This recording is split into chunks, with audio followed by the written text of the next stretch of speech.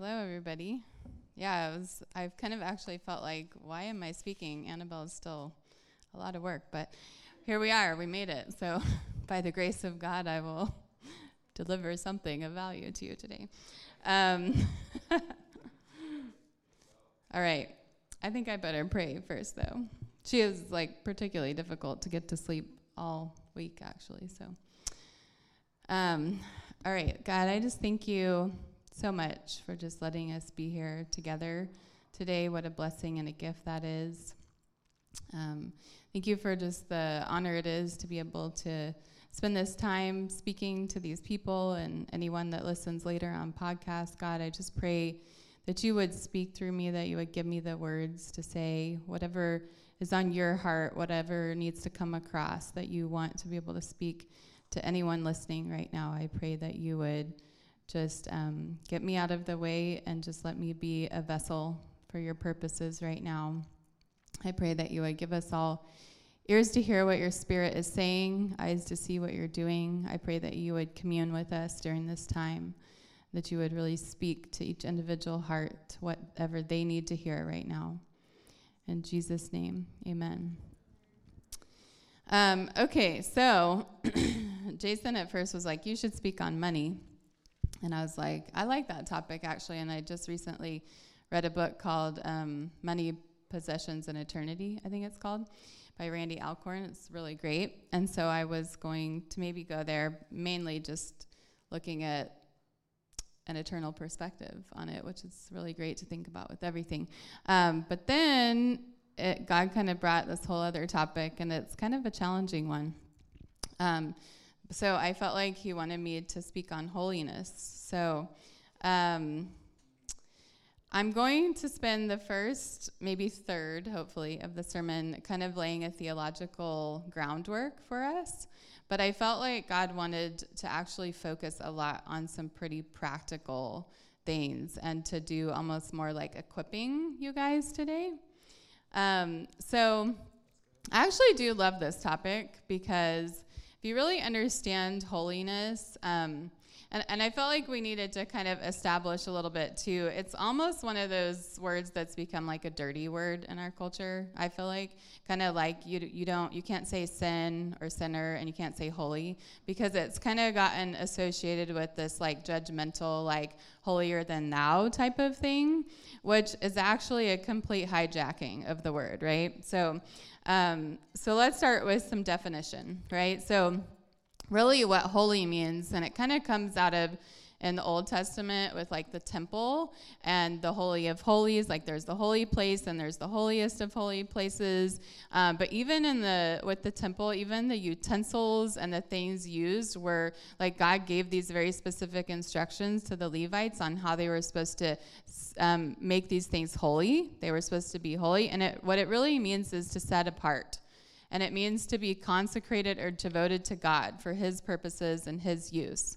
So if you apply that idea to our lives, this idea of I am set apart and I have been devoted to God, I'm dedicated or consecrated to God for his purposes and his use, then actually it can be a very beautiful word, right? And this idea can be a very beautiful concept of our faith.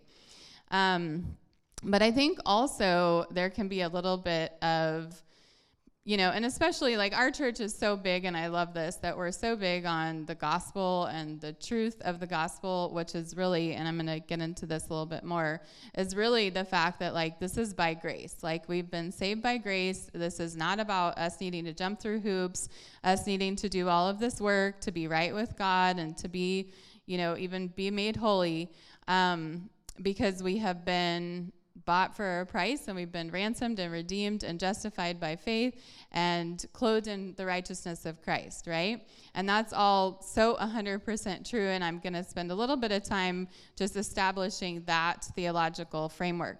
But I also do want to kind of dive in a little bit because I don't think we go here very often as a church, and this is my chance to get into stuff, that like maybe we don't talk about that much in church, like money and holiness, all these fun topics. Like Jason throws all the difficult stuff to me, right? So anyway, this idea of sanctification, which is this process of becoming holy or becoming more like Jesus, versus, I'm going to use the word imputed righteousness. So we have a slide that's going to help us with our theology here. There is a lot of scripture about this, and I also wanted to I have these like random things that I'm really passionate about. One of them is learning history, because I don't feel like people learn history anymore very well, and also the history of our faith, right? So if you don't know much about the Protestant Reformation and Martin Luther, it's a great thing to study, right? So he, was a monk, and they were very caught up in that era of the church. This is, 1500s, in penance, and there was a lot of kind of you earn your righteousness, right? You do this, and you do this, and you do this, and then God loves you, and you're right with God. And they didn't even talk that much about God's love, actually, I feel like, in that era of the church. So, he's just weighed down with guilt all the time. And then he reads through Romans and discovers, wait a minute, I think that we have this all wrong, and just the scriptures come alive to him, and he discovers that our righteousness is not by our works, but it's by our faith, right? And that's like this huge revelation that in some ways the church is still trying to actually get and walk in. So this idea of imputed righteousness, so impute, which, there we go, is to ascribe to someone by virtue of a similar quality in another. So in other words, it's like this transference in our faith. We are imputed righteousness, which is basically the righteousness of Christ that we get given as a gift, not by anything we do, but by faith, right? We put our faith in Christ, and now we are given a gift of righteousness. And what is righteousness, right? So righteousness is basically being made right with God. It's being justified before him as though we've never sinned. It's free from sin. There's no condemnation. And lots of verses hopefully are coming to your mind as I say these phrases. All right, justification is very similar. It's the action of declaring or making righteous in the sight of God. So they're kind of used interchangeably. And then just righteous, which is obviously connected to righteousness, but acting in accord with divine or moral law, free from guilt and sin. Okay, so I know this is a lot, just throwing it out there. We got to lay the foundation, right? So, okay, so I've got 4 verses we're going to look at really briefly just to establish so you know I'm not making it up, plus the whole book of Romans. And actually, we talked about this when we did our Galatians study, too. That kept coming up, too, right? Like freedom in Christ and all that. So 1 Corinthians 1:30. Okay, yeah, there we go. We got all 4 verses all at once. So it is because of him that you are in Christ Jesus, who has become for us wisdom from God. That is our righteousness, holiness, and redemption. So he has become our righteousness. We can see there, okay? Then 2 Corinthians 5:21. This is a great verse to memorize, actually, 2 Corinthians 5:21. God made him who had no sin to be sin for us. So he takes on the sin of the world, right? So that in him we might become the righteousness of God. So there's this divine exchange where he takes on our sin and now we're made righteous. And there's a passage that talks about being cloaked or clothed in the righteousness, like the robe of righteousness. So I love the visual idea of here I am in my filthy rags, born into sin and a sinner. And then I come to Jesus, put my faith in him, and he clothes me with a robe of righteousness. And that is now how I'm seen before God and seen before heaven. It is not my own works. It's nothing I've done. It's by faith that now I have been made clean and pure and right before God. And I have the righteousness of Christ now put on me. Okay, this is a little bit longer one, but we obviously need to throw something from Romans in there. So Romans 5:17 through 19. I think this one is not too hard to follow, actually. So, for if by the trespass of one man, death reigned through that one man, how much more will those who receive God's abundant provision of grace and of the gift of righteousness reign in life through the one man, Jesus Christ? So when it says, for if by the trespass of one man, who's that referring to? Right, Adam, okay? So Adam sins, and now all have fallen short of the glory of God. We're all born into sin, but now through that one man, Jesus, how much more will his abundant provision of grace and of the gift of righteousness reign in life through Jesus Christ? Consequently, just as one trespass, again, Adam, resulted in condemnation for all people, so also one righteous act resulted in justification and life for all people. And then again, it's like Paul really wants to hit this home. For just as through the disobedience of the one man, the many were made sinners, so also through the obedience of the one man, Jesus, the many will be made righteous. Okay, so our righteousness is established in Christ. And last verse, Philippians 3:9, and Paul's talking about other stuff, and be found in him, not having a righteousness of my own that comes from the law, which, those of you who are drawn to this stuff and want to study it more, there's just so much, right? But like that's kind of the whole idea of the Old Testament. It was they followed the law. They had to follow the law, and then they saw, wait, I can't do this. I fall short. But that was how they achieved their righteousness. But now in Christ, it's through faith, right? So, but that which is through faith in Christ, the righteousness that comes from God on the basis of faith. So it is by us basically just believing and receiving that gift that God has already purchased for us in Christ. So that is the good news, right? That's the gospel. And that is, hallelujah, praise God, amen, right? And we could stop there, but I felt like God wanted me to speak on holiness. So now to just differentiate a little bit. They're connected, right? Because there's this idea of God is holy and righteous, and now we have been made holy and righteous in him. But there's also the idea of holiness being set apart for God. And I think Jason and I were talking about this a little bit too. How do you contrast those two things? What's the difference between righteousness and holiness? And we both agreed, and this interesting article I read online about it that got into all this very theological stuff, also agreed that holiness is a little bit different, and one of the things is it involves a much more active participation on our part. And what's interesting, well, we'll get into this when you get into the scriptures, but I guess I'll throw it out now too, is God never says be righteous in the scriptures. It's very clear, especially in the New Testament, that it is a gift and it is something you receive. You receive righteousness, and this idea of, this robe, right? It's a thing, okay, that you take on and put on and receive. But he does say be holy. So there is an active participation. There's actually even in the imperative a command given, right? Where it's something you go and do and be and become. So there's something different about it. So this is where it's going to get exciting, right? So again, righteousness is our new standing before God. I'm just going to read this part, sorry. But in Christ Jesus, we've been declared righteous, pure and sinless, forgiven, justified before God, despite the fact that we were born into sin and may still struggle with sin. Probably a little, right? We are now in right standing with God without our sin blocking us anymore. It is a gift that cannot be earned through any hard work or merit and is based on our faith, not anything we have done or not done. However, holiness is about being set apart for God, coming out of the world and becoming more like Jesus. It is a process and involves active participation on our part. It requires drawing near to him. It requires allowing the Holy Spirit to fill us and grow his fruit in our lives. It involves our character and our hearts, right? He has put a new heart in us. We have a new spirit in us. But are we walking in that? Are we living in that? Are we participating in that? Are we allowing the Holy Spirit to come and do that work? It has to do with the renewing of the mind. So if we can get Romans 12, 1-2 up. I love this verse. This is one of my favorite verses, actually, as a younger person, a kid or a teenager. I don't remember exactly how old I was. But therefore, I urge you, brothers and sisters, in view of God's mercy, to offer your bodies as a living sacrifice, holy and pleasing to God. Again, there's active participation. Offer your bodies as a living sacrifice, holy and pleasing to God. This is your true and proper worship.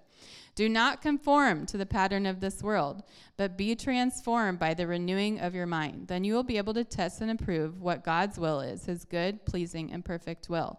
Okay, so there's a renewing of the mind. There's going to be new mindsets. There's going to be new perspectives. There's going to be, as I draw near to God and as I become more like him, as I become set apart for him, I'm going to look less like the world. I'm going to think less like the world. I'm going to have new perspectives. I believe God wants to do this in every area of our lives. And sometimes what I've seen happen is you can think, I'm fully surrendered to God. I know God's heart. And then he's like, how about this area? And you're like, whoa, I super think like the world on that area. And he's like, let me open up a heavenly perspective. And you're like, that's really different than anything I ever thought of and anything I ever knew of. And you're asking me to surrender this area to your life. And that's going to be radical, and that's going to be different. And I will tell you, one of those areas that you can see proof in my life is with having children.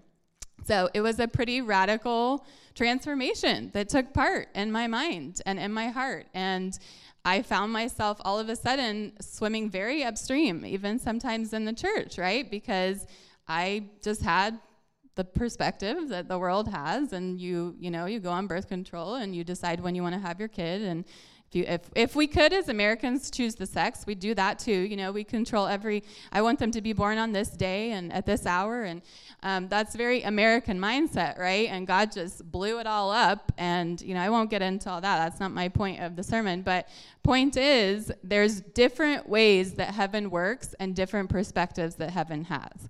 And I can pretty much guarantee every single one of us, including me, still has areas where we don't quite think like God does. And we don't quite see from heaven's perspective yet. And we have to stay very open and very soft-hearted and very humble to be able to go on that journey with God and realize that there's probably going to be some new mindsets he wants to give us as we press into him.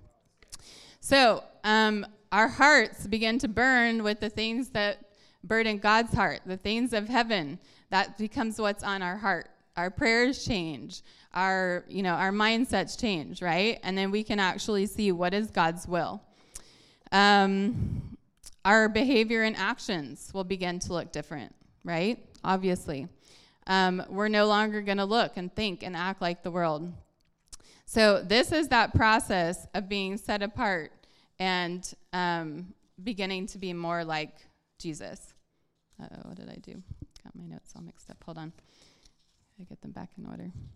Okay, so now, so that I'm not making that up either, we're going to look at verses that prove that, yes, God wants us to be holy, and it does mean set apart, and it is something we actively participate in.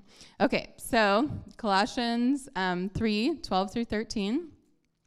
Therefore, this is the verse in our living room, if anyone has been in there and seen that. Therefore, as God's chosen people, holy and dearly loved, so there we go, he's calling us holy. But here's the action. Clothe yourselves with compassion, kindness, humility, gentleness, and patience. Okay, so these are things that we pursue, right? Are we learning to walk in compassion and kindness? Are we walking in humility, gentleness, and patience? Then another action, bear with each other and forgive one another if any of you has a grievance against someone. And again, forgive as the Lord forgave you. So I think that there's a lot of times where forgiveness takes the Holy Spirit, right? That is not necessarily an easy thing to do if you're just operating in your own abilities. But if we are becoming holy and set apart and drawing near to God, he gives us his supernatural ability and grace to forgive and to love one another deeply and to walk in these attributes, and as well as the fruit of the Spirit, right? The Holy Spirit's growing that in us. Okay, then 1 Thessalonians 3:12 through 13, just real quick. May the Lord make your love increase and overflow for each other and for everyone else, just as ours does for you. So again, this idea of love, right? We know that I love that that was like a big focus with the worship today. This is all really coming out of our love for God and him pouring his love into us and us being able to love the world. That's really holiness summed up, right? It's like the whole law is fulfilled in one statement: love your neighbor as you love yourself, right? But again, that's going to take God, and that's going to take us drawing near to him and him bringing holiness into our lives, being set apart for him, right? Okay, may you strengthen your hearts so that you will be blameless and holy in the presence of our God and Father when our Lord Jesus comes with all his holy ones. So when Jesus returns, that we would be blameless and holy, okay? Again, be blameless, and holy. It's an action. All right. 1 Thessalonians 4, 3 through 8. It is God's will that you should be sanctified. And I did have a lot of other verses on holiness, right? So I cut out. This is what's left. It is God's will that you should be sanctified. So there's that word, sanctification. You can study that too. That you should avoid sexual immorality. That each of you should learn to control your own body in a way that is holy and honorable, not in passionate lust like the pagans who do not know God. For God did not call us to be impure, but to live a holy life. See, live a holy life. Therefore, anyone who rejects this instruction does not reject a human being, but God, the very God who gives you his Holy Spirit. So is it wrong to pursue holiness? Sometimes when we're so grace focused and we've been given righteousness, we almost feel like, no, we don't need to worry about that, right? We got that covered. God loves us so much. So true. Okay. But he has more for us. Right? That's what it's about. He has more for us. There's more that he wants us to be able to walk in, not because, it's our duty, but because he loves us and because he wants us to look like him. And that's how we're going to live an abundant life in Christ, right? Okay, 2 Timothy, just back to that verse again real quick, it looks different than the ways of the world. We don't live like the world. We don't live like those who do not know God, but we live a set-apart, holy life. In some ways, the summary is we're not going to be like the world, right? That's at least one point here. Okay, 2 Timothy 2, 20 through 22. There's a lot of cool stuff in this passage, but I'm going to have to just focus on a few things. But in a large house, because there's a whole cool analogy God's using here that I love, actually. But in a large house, there are articles not only of gold and silver, but also of wood and clay. Some are for special purposes and some for common use. Those who cleanse themselves from the latter will be instruments for special purposes, made holy, useful to the master, and prepared to do any good work. Flee the evil desires of youth and pursue righteousness, faith, love, and peace, along with those who call on the Lord out of a pure heart. So again, there's some actions, right? Flee the evil desires of youth, pursue righteousness, faith, love, and peace. But again, this cleanse yourself, be made holy, be set apart, useful to the master, right? So God loves us all of humanity, every single person, right? He loves all of us, desires that we would all be saved and all come to know him. Okay, those who put their faith in Christ now are clothed in righteousness. He sees you as righteous, and you are always going to be in right standing, and nothing you can do will ever change that. But if you want to be used by the master, if you want to be prepared to do good work, I think we might need to do a few more things than just say, yay, I'm righteous, now let me go on my way and do whatever I want and live like the world, right? You can do that, but A, you're going to not be storing up your treasures in heaven, and B, you're going to miss out on a lot of good things God has for you. Okay, Hebrews 10:14. For by one sacrifice he has made perfect forever, justification, righteousness. We've been made perfect. Those who are being made holy, process, sanctification. Okay? So I didn't make it up, right? Scripture backs it up. Okay. Hebrews 12:14 through 15. Make every effort to live in peace with everyone and to be holy. Make effort, every effort actually, to be holy. Without holiness, no one will see the Lord. I kind of like this one because what's the biggest criticism of the world to the church? Hypocrisy, right? We don't look any different sometimes than the world. If we looked like Jesus, they'd all be saved, right? The whole world would be saved if the church looked like Jesus. If Christians actually loved like Jesus, lived like Jesus, there's no problem. But what's the problem? Without holiness, no one will see the Lord. We're not being set apart. And sometimes we walk around thinking we just need to be politically correct. We just need to identify. Actually, no, that's not going to get us anywhere. They're not seeing the Lord because we're not set apart without holiness. Holiness is to be set apart. Okay. And I could go into so many things, and Jason was like, don't say some of that stuff. Okay. Just let the Holy Spirit convict you of whatever it might be where you are looking like the world or thinking like the world or acting like the world, and let's not do that anymore. Okay, church? That's what I'm saying. Okay, See to it that no one falls short of the grace of God, and that no bitter root grows up to cause trouble and defile many. Okay, last verse, and then we're going to get into our equipping and practicality. We've got some good stuff ahead. I don't know, I probably spent way more time than I was supposed to on that, but that's okay. You guys gave me lots of time, so. Okay, 1 Peter 1:13 through 16. This is a good one, too. That's why we're ending with it. Therefore, with minds that are alert and fully sober, set your hope on the grace to be brought to you when Jesus Christ is revealed at his coming. As obedient children, do not conform to the evil desires you had when you lived in ignorance, but just as he who called you is holy, so be holy in all you do. For it is written, be holy because I am holy. Okay, so God is holy, he's set apart, and he's called us into that same thing. All right, now, our equipping. The $1 million question. How do we get there? How do we become holy, right? So now maybe you're excited like, yeah, we need to pursue holiness, but what the heck does that mean? How do I go home and do that in any practical way, right? And that's what we're going to work on now. All right, so first, we don't strive, right? And that's part of why I think sometimes it feels dangerous to go talk about this topic because it feels like you need to go and work to become more holy and you need to pull yourself up by your own bootstraps and you need to try to be righteous, right? And it's like, no, that's not how we do it. We realize we've already been made righteous, right?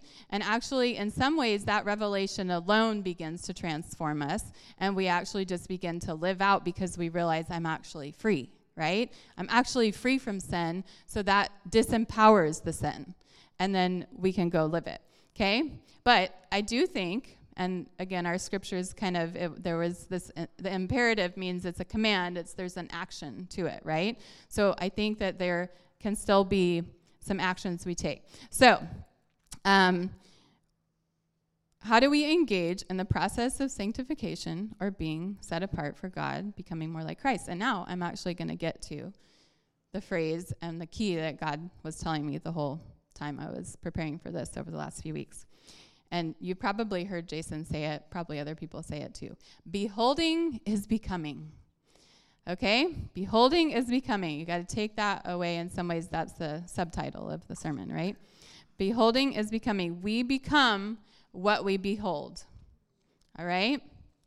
So that is the short answer. Now let's get into it. All right. Well, actually, what we're about to do is, it's like we had the lecture, now we're going to have the lab, and I'm going to actually make you talk to God about it all, and then he can tell you what you need to change and do. All right. But here is the verse that is really like the verse that is like my key verse for it all. Colossians 3:1-2. Since then you have been raised with Christ, set your heart on things above, where Christ is, seated at the right hand of God. Set your minds on things above, not on earthly things. So this verse is so good, so good. Another one you should memorize. You should memorize that 2 Corinthians 1 and then Colossians 3:1-2. Okay, but again, a command. Set your hearts on things above. Set your minds on things above. So our hearts and our minds are commanded to be set on things above, not on earthly things. Okay? So let's just think about that for a minute. What are we setting our hearts on? What are we setting our minds on? What are we beholding? Because that's what we're becoming. So if our minds and our hearts are set primarily on the things of this earth, okay, that are not even usually sinful things, right? We all have to live on this earth. I wanted to get into this. There's some great stuff in Screwtape Letters, if any of you have ever read that. I really wanted to quote all that, but I held off. But basically this idea that essentially the enemy can use this tactic 24/7 with us to just get us to focus here. Right? And actually, if you look at philosophically what's going on in the world for a while now is naturalism, materialism. Nature is all there is. What we can see and touch and feel and experience with our senses, that's all there is. That's actually the predominant belief, right, in our Western world. Okay? So if that's true, and we succumb to that because it's around us, it's such a prevailing philosophy, then we're never setting our minds on things above. There is no God, There is nothing supernatural. There's no angels, there's no demons, there's no heaven, there's no hell. Okay? So even though we know we don't believe that as Christians, we live in a world that is the prevailing philosophy, and we have an enemy that can use that tactic with us all the time because we have to live on this earth, right? Now, I'm not saying there's anything wrong with the earth, but where are our minds set? Where are our hearts set, right? What are we looking on? What are we dwelling on? What are we letting shape us? Okay? Is the world shaping us? Is our natural life shaping us? Is it our job? Is it our school? Is it our chores? Is it our money? Is it our possessions? Is it even our relationships? Okay? We're going to get into this more in a second. Okay. So, as we behold Jesus, which is different than every one of those things, right? Other than relationship with him, but not relationship with our best friend or our spouse or our boyfriend or our girlfriend, but Jesus, as we behold Jesus, we will become like him. This is the key. This is how we walk in holiness, right? Okay, so we're going to come in a few minutes before Jesus, and we're going to talk with him about this, all right?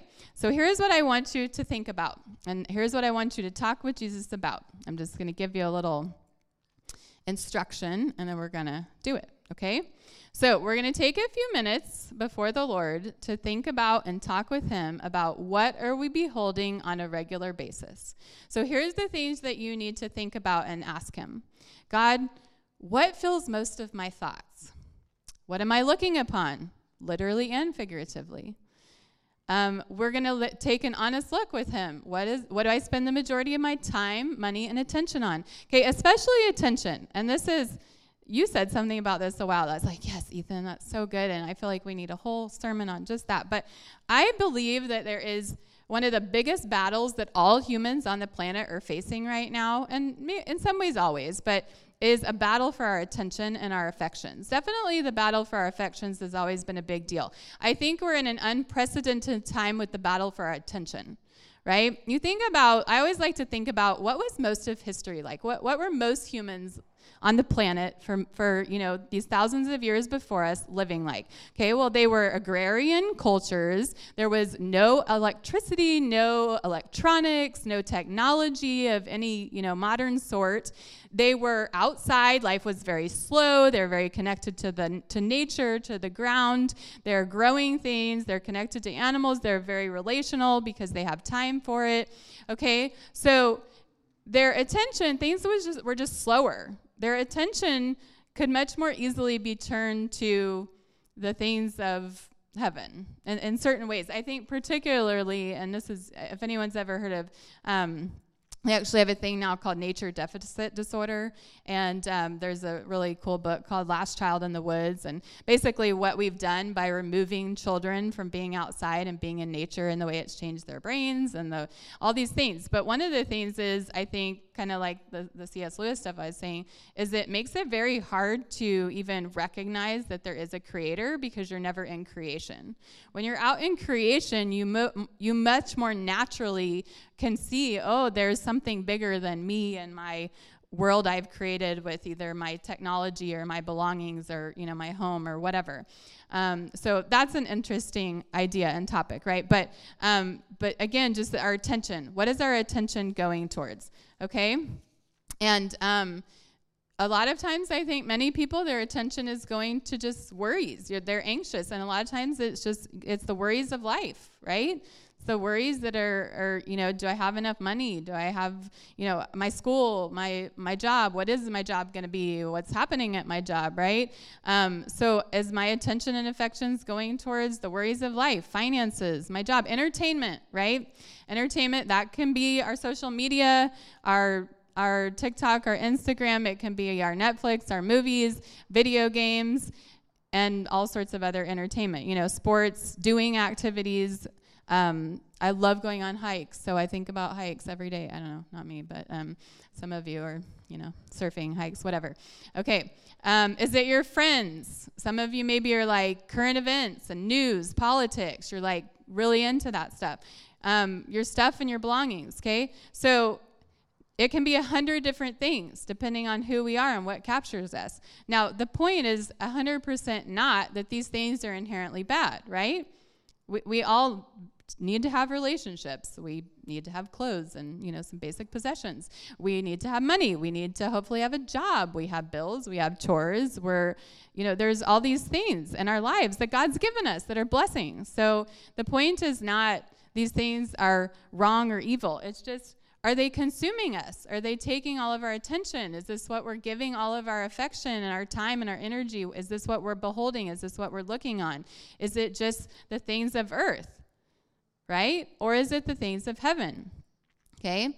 So, beholding these things most of the time is not setting our mind on the things above. So again, that contrast. Am I setting my mind and my heart on the things above, or am I setting them on earthly things? Okay? So we're going to be honest before the Lord, and we're going to ask him to show us, God, what? And I am I definitely struggled a bit with I don't feel like I really can give this talk because I struggle too with this, and that's like I said, that the attention and, sometimes for me it's it's so silly, but it's I'm setting all of this time and attention and beholding the homeschool co-op that I run because it takes a lot of time and energy and demand. And that's not wrong or bad, but if that's what I'm beholding most of the time, I don't want to become a homeschool co-op. I don't want this to become, what I'm about and what's taken all my attention and affection. And so it's I want my time and energy and affection and what I'm beholding to be Jesus. And it's interesting because even this week there's been a lot to do to prepare for next year for this. And I'm recognizing that I can either basically get up and start trying to do it all kind of in my own strength on my own, or I can behold Jesus and I can be set apart for him and I can put him first. And then I can say, God, I need you to work all this out. I need you to handle the finances of this. I need you to work out who's supposed to be in it and who's not supposed to be in it. And I need you. And it's cool, too, because one of the things I've had to spend a lot of time, last summer, is spending a lot of time meeting with people who might want to be in it and talking with them. And it's just such a time drain sometimes. And it was so cool because when I prayed, earlier, a month or two ago, he showed me to do an application. And then it's I just do the application, and then people send it in, and I don't meet with anybody. I've met with one person this summer, and that's about all I'm going to do. And otherwise, it's just been, here's the information, fill out the application, send it in. Okay, so here's my point, right, is I don't want to behold that. I don't want to give a bunch of time and attention and affection to something that isn't God, and he's not necessarily asking me to give all this time to. But if I will seek him first, he'll help me fulfill my responsibilities, but he'll give me creative strategies, and I'm doing it with him, and I'm not just out doing it and letting it consume my heart and my mind, right?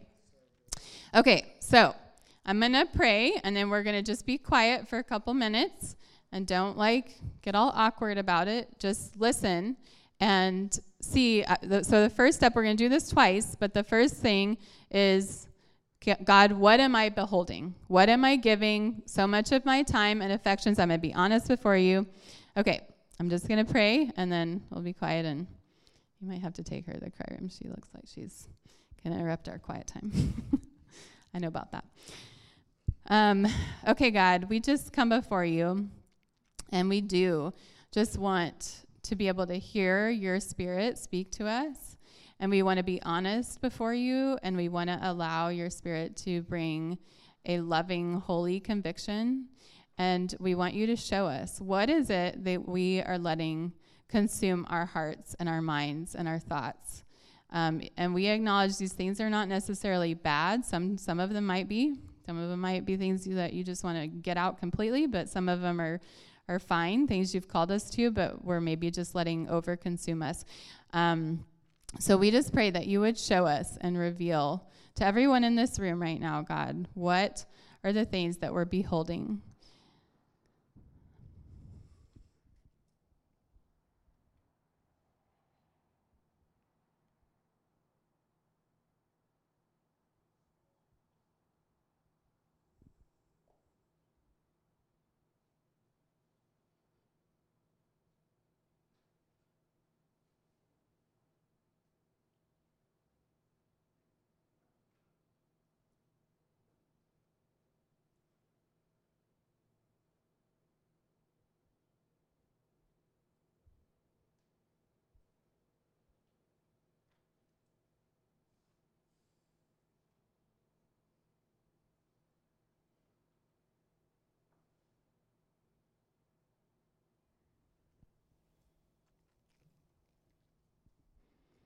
Okay, just stay in that place. And now I want you to just begin to ask Jesus if there's things that he would rather you spend your time and energy and thoughts on.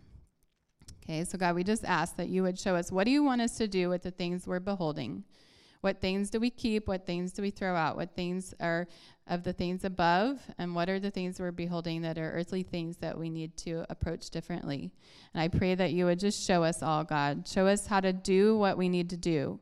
Show us what practical changes we need to make to help make this happen, God. We need you to speak to us and show us changes that we need to make today, this week, with how we spend our time, where our affections, our attention is going, and how we can behold you more and set our mind on the things above.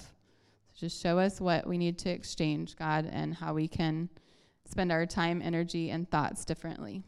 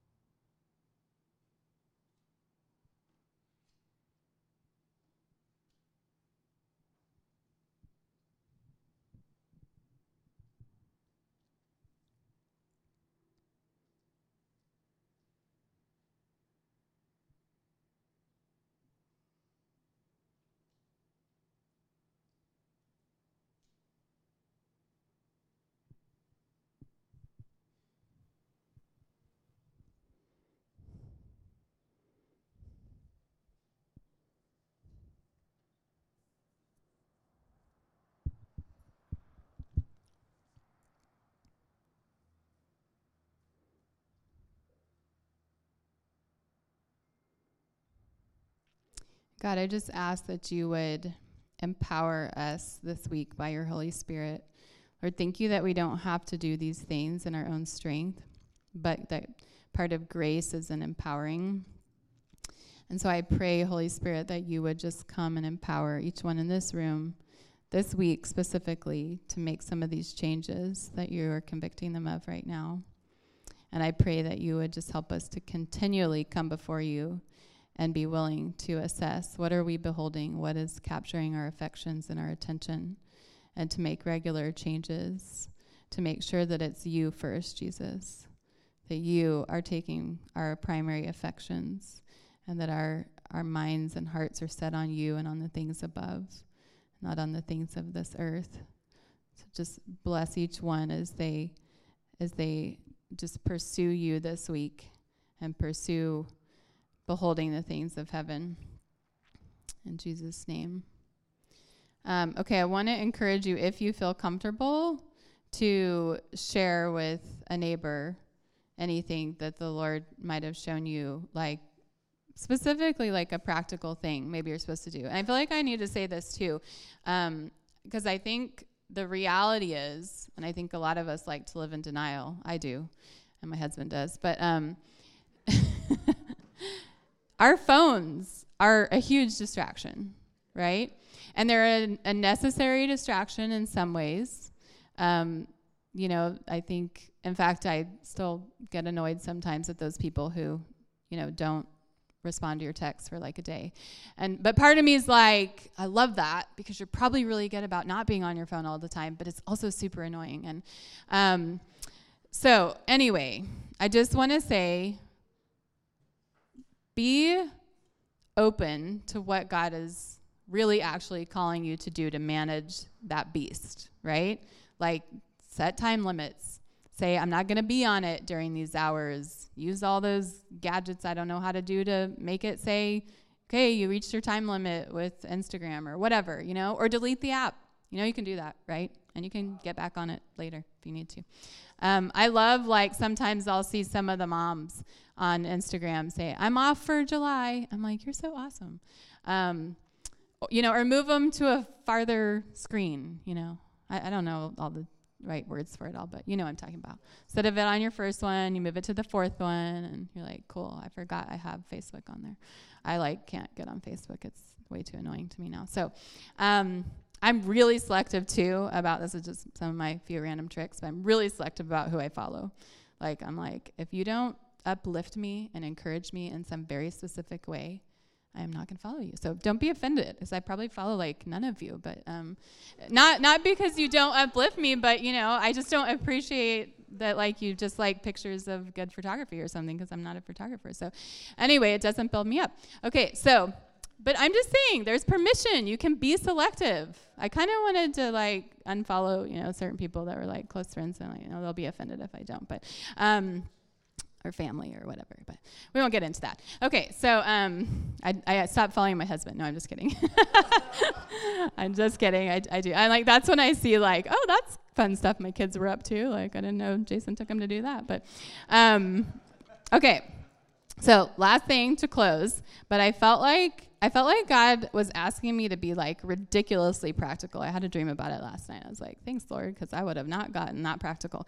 But just this equipping, I was supposed to equip you guys. And some of you are probably stellar at this. So just, you can take a nap right now or something. But I just felt like he was showing me that some of you need some very practical equipping in this area, which is how to have a quiet time. Okay? Because I realized, too, growing up, and I was in, very different churches and definitely a different generation, I felt like I got taught all the time how to have a quiet time. Certainly in this church, I think we've never, ever talked about that, ever, unless you've done it, on a one-on-one. I never hear people talk about that anymore. It's almost like, you can't talk about that. That's too elementary or belittling, or I don't know where it's coming from. Anyway, but I felt like the Lord was you're going to get that practical right now. And so I have a handout for you, and I could have made it much longer, and I'm going to put something on the group me that is much longer. You can start passing them out. But first of all, I feel like just the encouragement. If you don't have a regular time that you actually meet with God, that is actually the equivalent, and I'm really serious, so I'm not being extreme in this analogy. That's actually, I think, the equivalent of having a best friend that you never see or talk to, which is ridiculous because that means they're not your best friend. Or being married to somebody that you don't ever have a conversation with, and all you do is see them once a week, and I don't know what the analogy would be with what worship service is, but it's it's not the relationship that Jesus is wanting with you. I can promise you that, right?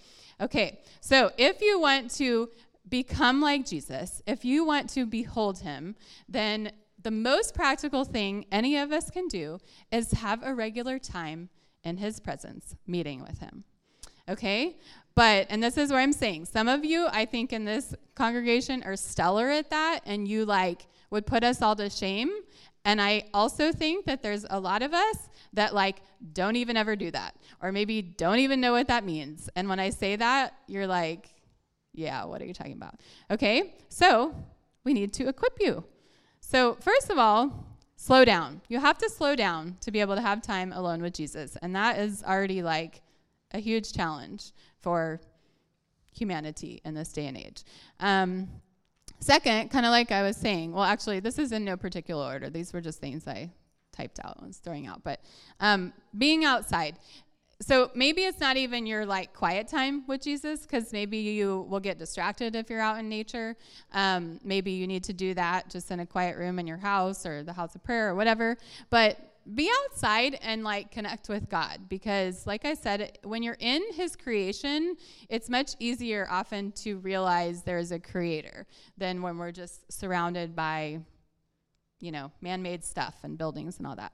Okay. Also, you need to be alone. So that's, again, why you can't say that, oh, well, I go to church 4 nights a week, Well, that's still not a quiet time. You need to be alone. You need to cultivate your own personal, intimate relationship with Jesus.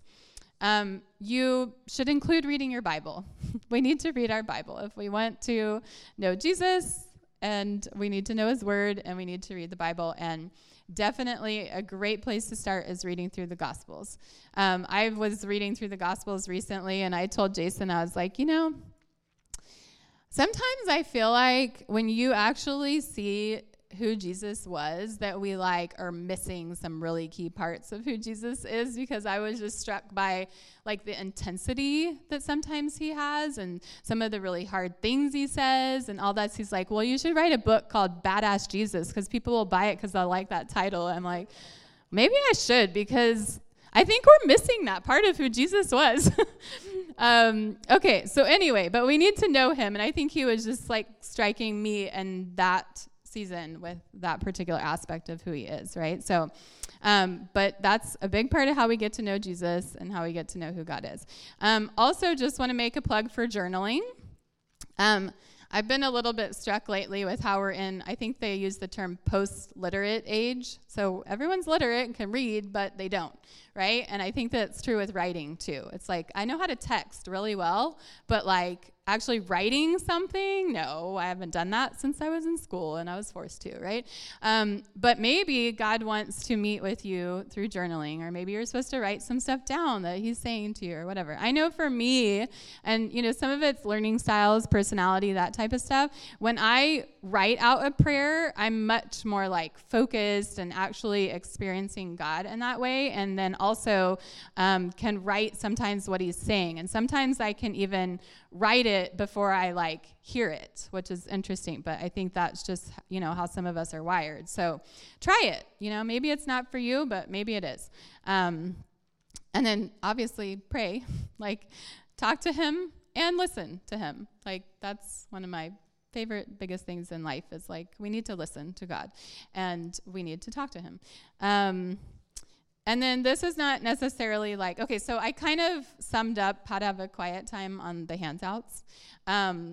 But this is more just over or bigger picture of how we can make sure that we're beholding and becoming like Jesus. So listening to sermons or podcasts that help recenter your focus on Jesus, learning to literally dwell on the things of heaven. And I may speak at some point on the money and then that book I was telling you about. But what was so cool about reading that book is how much he just kept pointing to remember eternity, store up your treasures in heaven, dwell on this. This is going to be eternity, right? We can't even grasp it, but it's, how there's the dot and the never-ending line, the mathematical, it goes on forever.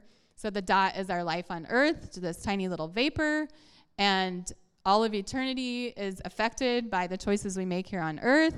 So you can get some very sobering thoughts when you really take that all in and yes, I want to invest in eternity in every aspect of my life and not just earth and the things that are right now, right? So reflecting on that. So, okay, I have that sheet. I did want to, especially for the sake of the podcast and people who are post-literate and won't read this handout, just go through it super, super quick. So set aside a time. So ideal situation is you're going to set aside 30 minutes to an hour. One of the things I found that was for one of the only places I could find much about how to have a quiet time online were some of the campus ministries. And one of them, it will remain unnamed, it was here's how to spend 7 minutes with God. I was okay, or you could start there, but I'm going to challenge you to do 30 minutes or more. It's 2.5 minutes for this and 3 minutes for this. I'm okay. All right, but start where you're at if that's all you have time for and can handle. I think we all can make more than 7 minutes. All right, moving on. Ideally, you set aside a time, a regular time, and keep it a very important appointment with a very important person, right? Because we can do that. We can have an appointment and we can say, this is so vital to my life that I'm going to actually really prioritize this. And mornings are ideal because it kind of sets you up for the day, right? Not to say you can't spend time with God at night. Some of us are night owls and we can really encounter God at night, but maybe that's where 7 minutes in the morning and an hour at night, whatever.